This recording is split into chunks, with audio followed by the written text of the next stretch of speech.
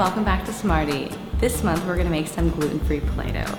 It's a great activity because A, I know a lot of our kids have an allergy to gluten, and B, it's super cheap and cost effective to make your own.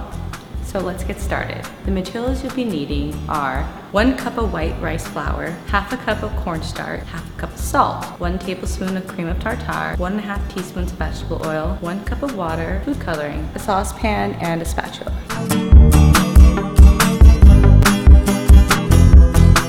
So as you guys can see, I'm in my kitchen because I'm going to be using the stovetop to make the Play-Doh. First what I'm going to do is I'm going to take my pot and fill it up with all the dry ingredients, okay?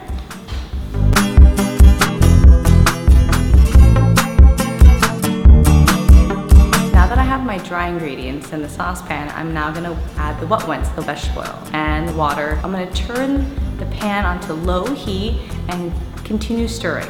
What I want to make sure happens is that it gets solidified and gooky looking, you'll see in a second, but not overcooked, okay? You're just trying to get the materials to kind of congeal. You know the dough is ready. So what you're going to do is you're going to just take it off the stovetop and let it cool. Once it's cool, then you're gonna add your coloring, and boom, you've got gluten-free Play-Doh. Well, I hope you enjoyed the Play-Doh with your kids. Until next time, craft on, guys. Can you see me flying by your side?